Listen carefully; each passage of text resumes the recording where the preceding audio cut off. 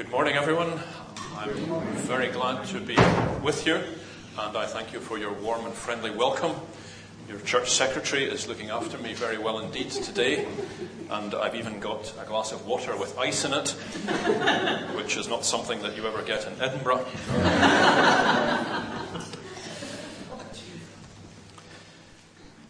This is the day that the Lord has made. We will rejoice and be glad in it. Let us join together in prayer. Let us all pray. Let us remember that today is a day of rest.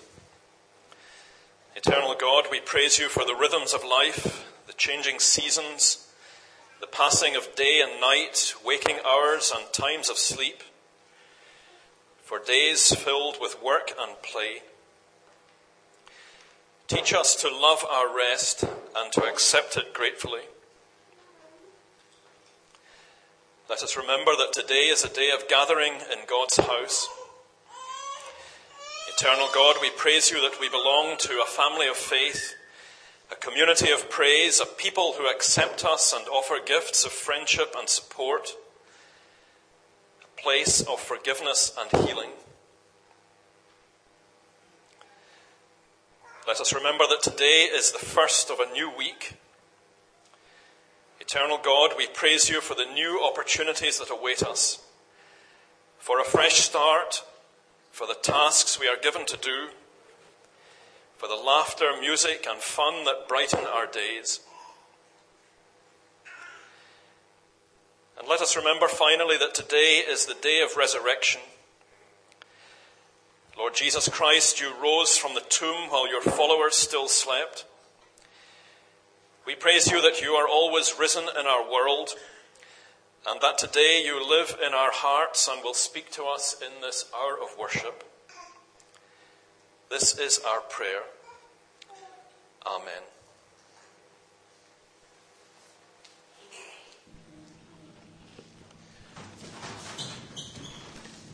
We have two readings this morning. The first reading is Psalm 43.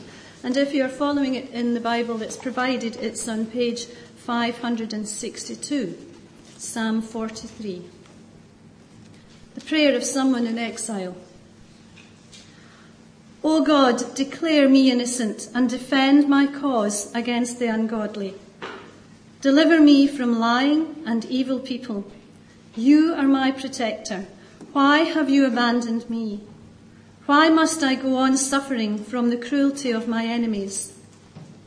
Send your light and your truth. May they lead me and bring me back to Zion, your sacred hill, and to your temple where you live. Then I will go to your altar, O God. You are the source of my happiness. I will play my harp and sing praise to you, O God, my God. Why am I so sad? Why am I so troubled? I will put my hope in God, and once again I will praise him, my Saviour and my God. And the second reading is from Romans chapter 8, reading from verse 18 to 25. And it's on page 195. The future glory. I consider that what we suffer at this present time cannot be compared at all with the glory that is going to be revealed to us. All of creation waits with eager longing for God to reveal his children. For creation was condemned to lose its purpose, not of its own will, but because God willed it to be so.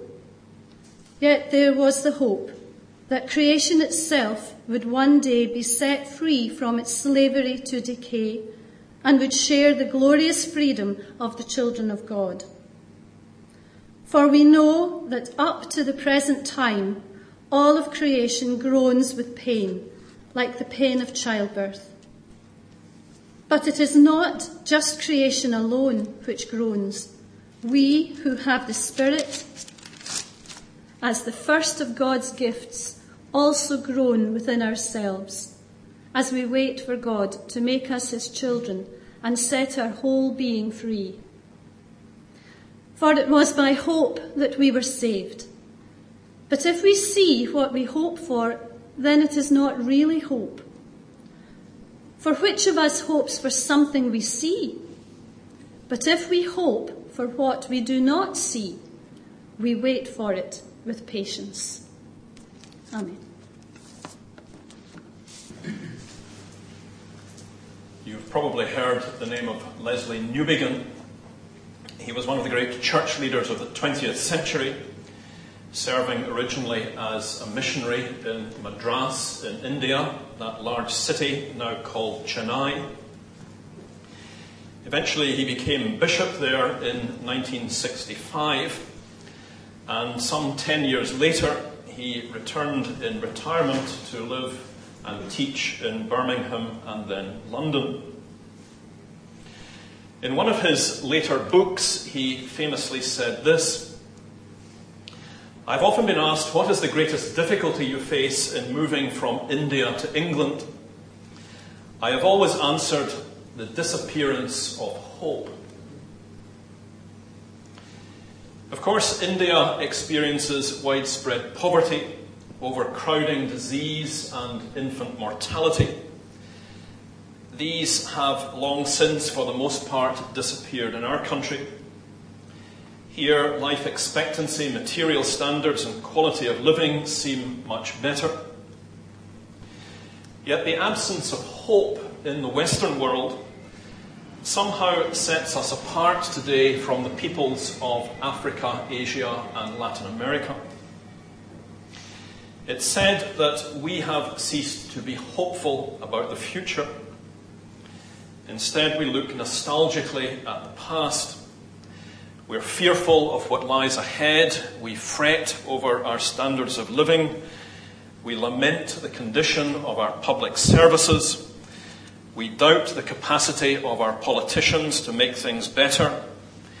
We've raised younger generations who seem to believe in very little. Cynicism and contempt are rife, it is said. Vision and aspiration are treated as naive, unrealistic, or even worse, as masking an attempt to gain power and control. Well, perhaps that's all a bit too stark and one-sided. But the absence of hope does seem to be a striking feature of life in the West compared to other parts of the globe. Hope, however, is a theme that emerges more strongly through the course of the Bible. It comes into view most clearly in the letters of Paul, where it's the subject of some attention.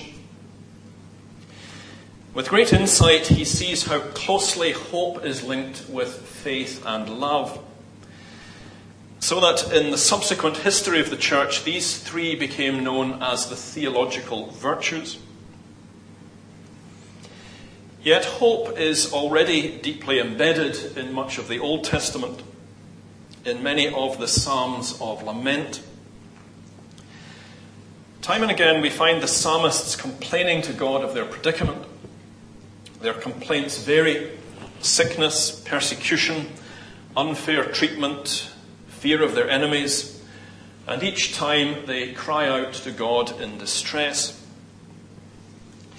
Each of these prayers, however, is also an expression of hope, because the psalmist clings to God in trust. The Holy One of Israel, who has kept faith with us in the past, they reason, will continue to sustain us in the future. Psalm 43, from which we read, is typical. "Why are you cast down, my soul?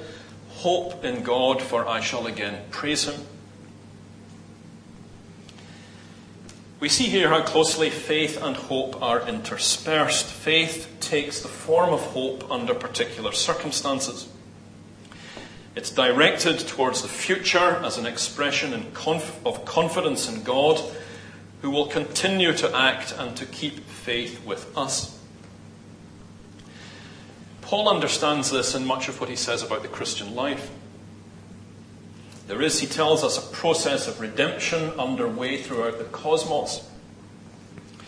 We may not see this clearly or understand where it is leading, But we live according to this great hope, and it's one that has already been begun with the appearance of the risen Christ in the world.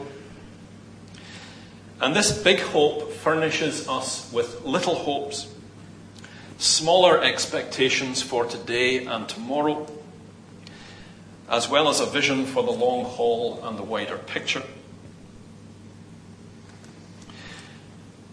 What does this mean for us today in practical terms? What is involved in the practice of hope? Here are a few suggestions. First, it's a hope that should inform our political life. So often today, an arena of contempt and cynicism. There's probably little point in railing about the declining standards of our politicians. They will only be as good as the communities that produce them. And without societies that believe in the democratic process and hold its representatives to account, we are unlikely to find the leaders we need. Politics is a vocation that's honoured by the scriptures and the traditions of the church.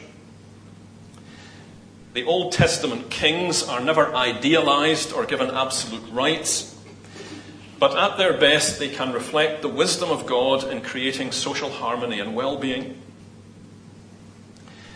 The ruling authorities are ordained by God, Paul tells us in Romans 13.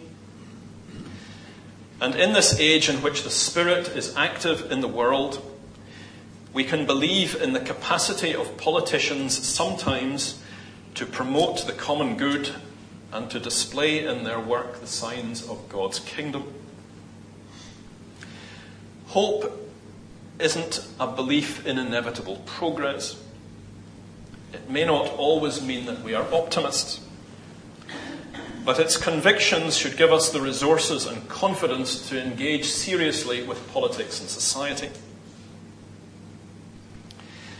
Many of the great achievements of the past were accomplished by people of hope who struggled against setback and hostility to realize their deepest convictions. Campaigns waged against slavery and child labour, votes for women, education for everyone, self-government for the colonies.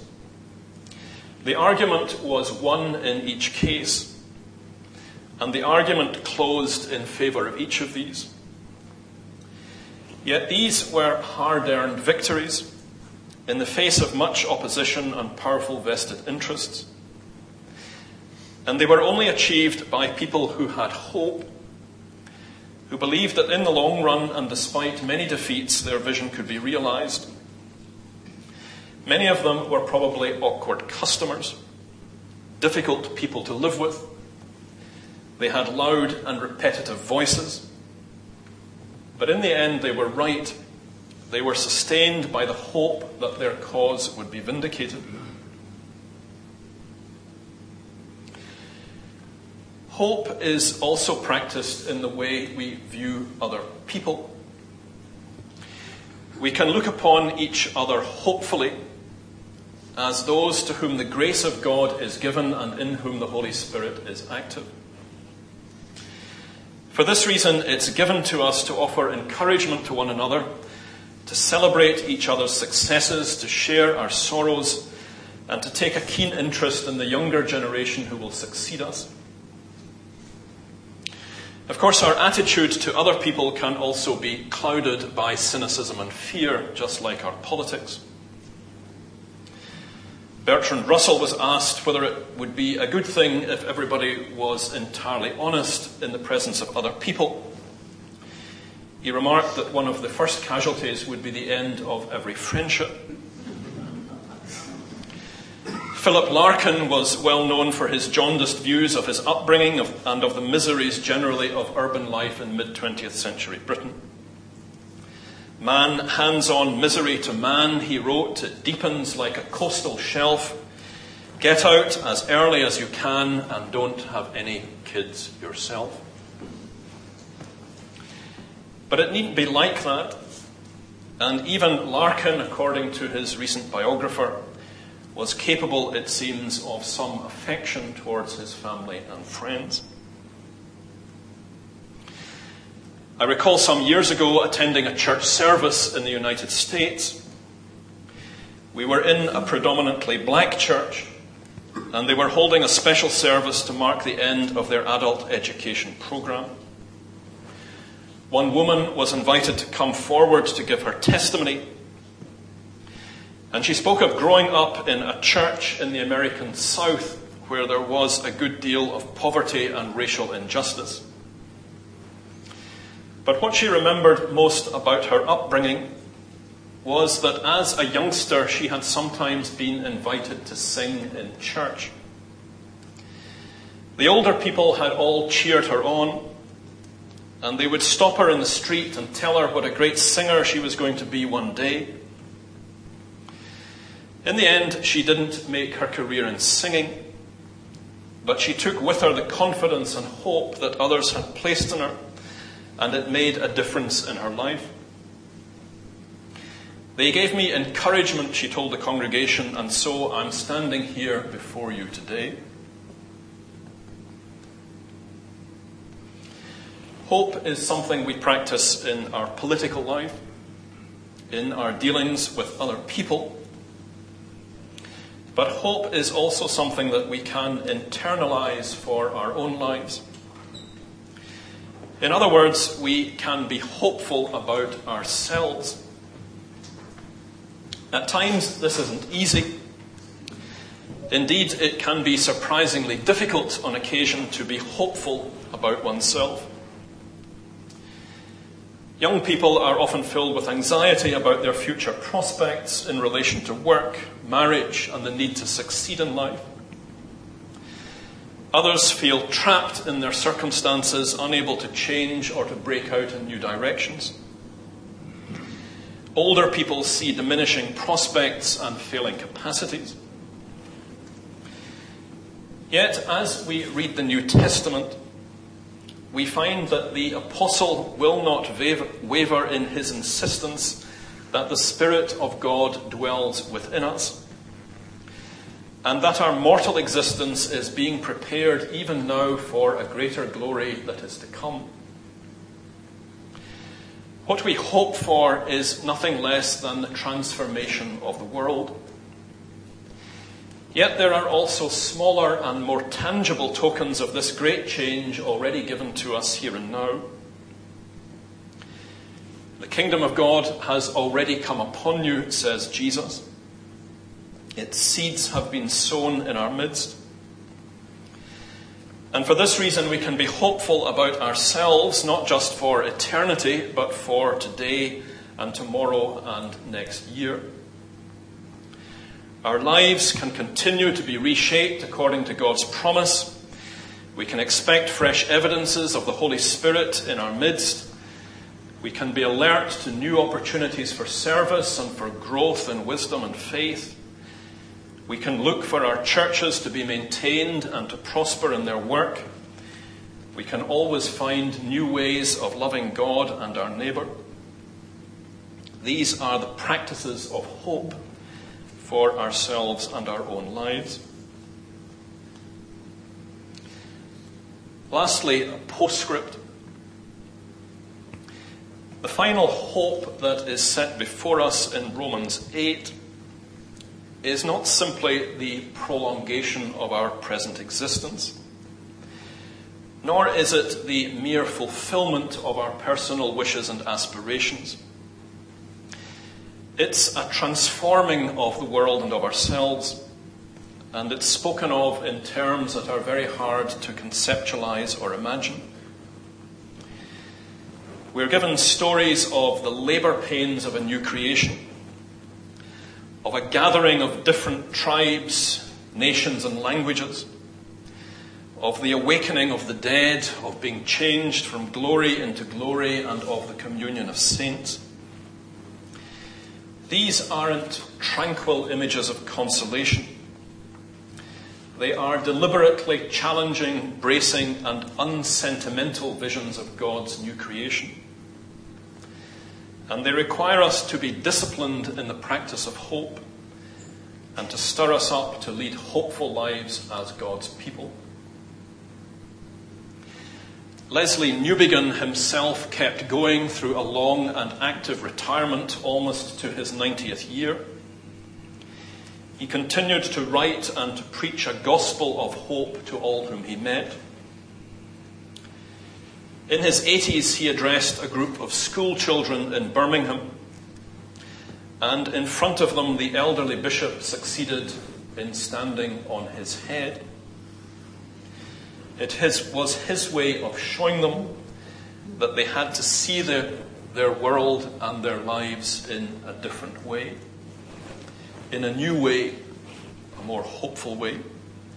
Thanks be to God. Amen.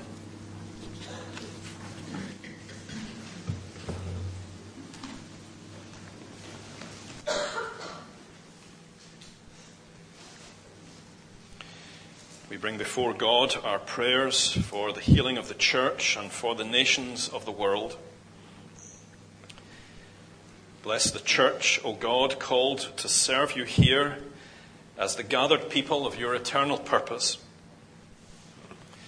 Empower each one of us as ministers of Christ's gospel, bringing hope and comfort to the world. Be merciful to a world where so many turn away and will not hear your voice. Lift us above the irreverence and contempt and selfishness that mars your creation. And lead us with all people to acknowledge your power and gospel. Rejoicing in your goodness to us, we pray for continuing grace for us, our families, and all in our community. Grant that we may be faithful and responsible in all that we do, and never hold back from works of mercy to those who surround us. Have mercy, we pray you, on those who are afflicted with crippling and disabling diseases. Give them patience in their suffering and grant them healing, and sustain and succor those who support them.